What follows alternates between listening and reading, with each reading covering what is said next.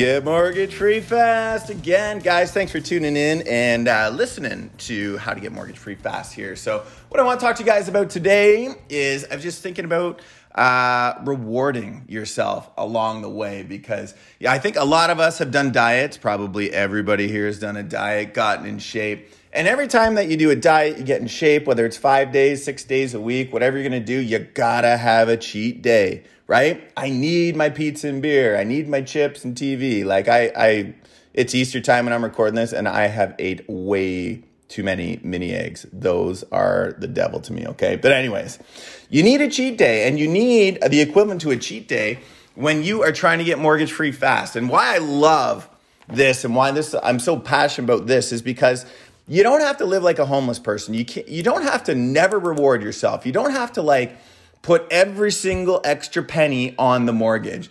Part of doing this is because, you're not paying off your mortgage. I'm not telling you guys it's going to be done in 60 days or 90 days or even a year or two. The reality is it's going to be probably 7 to 10 years. So that is a long time, and it's very easy to get on emotional roller coaster, just like we do with a lot of things in life, whether that's finances, relationships, eating, where you do really good, you do really good, and then you crash, And with our finances, typically what will happen, similar to binge eating or, hitting up the Mandarin and going bananas, is you'll do really good. You'll put all that extra money onto the mortgage, and then you'll make the extra payment. You do really, really good for a month, 2 months, 3 months, 6 months, 9 months.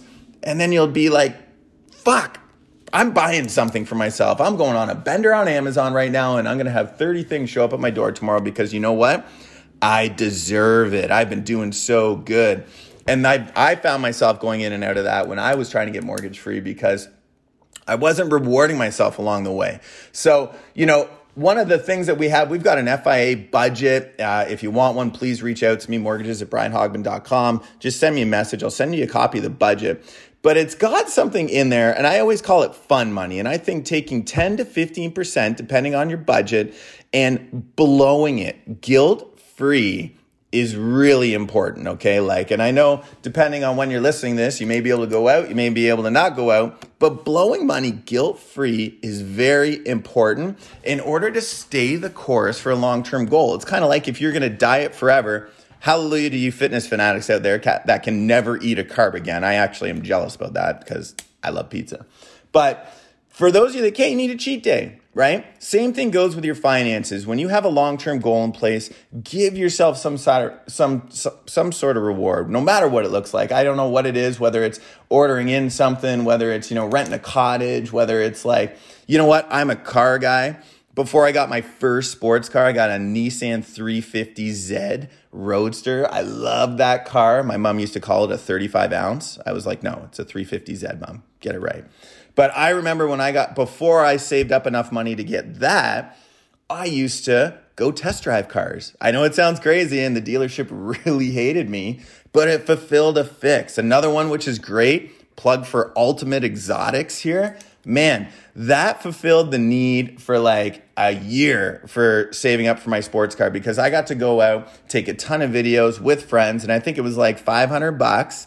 I saved up for that $500, and I got to drive the most rip-roaring, awesome, amazing muscle machines all day on one day, and I got to feel so damn cool, and it really fulfilled that need in me because I didn't need a sports car anymore because I was like, okay, I'm cool. I got this now. Do you know what I mean? I can go back to my goal. But that's part of the reward. You know what? Putting it down on your iPhone as a screensaver and your dream board, I'm a big advocate and fan of that too because I think what you focus on is what comes into life.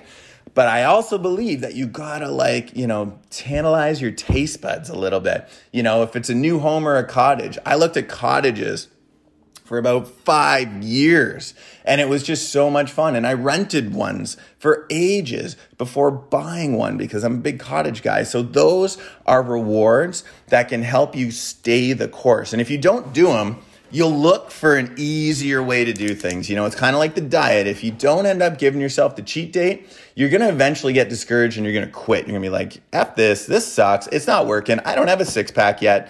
And I want my pizza. Right? So do it with your finances as you're going on this journey. Don't script and save every single penny. Make sure that you're giving yourself some wins along the way and make sure that they're milestones because you don't want to give yourself too many wins either, okay? It's a fine line, but you got to make sure you have milestones. And I'm saying, okay, know yourself, know when you can reward yourself. Make sure, you know what, if you get to a certain point on your mortgage or you got the first rental property, you took out the equity on your home, you bought the rental property, you got tenants in and it's working, reward yourself. Because that is one of the first big milestones. Once you get to that point, you should be like, hallelujah, I've got leverage now, I've got passive income now, I'm gonna go rent a crazy car. All right, guys, hope you reward yourself. And send me some pics or something if you guys doing something like really, really cool, rewarding yourself along the way. Keep them clean though, okay?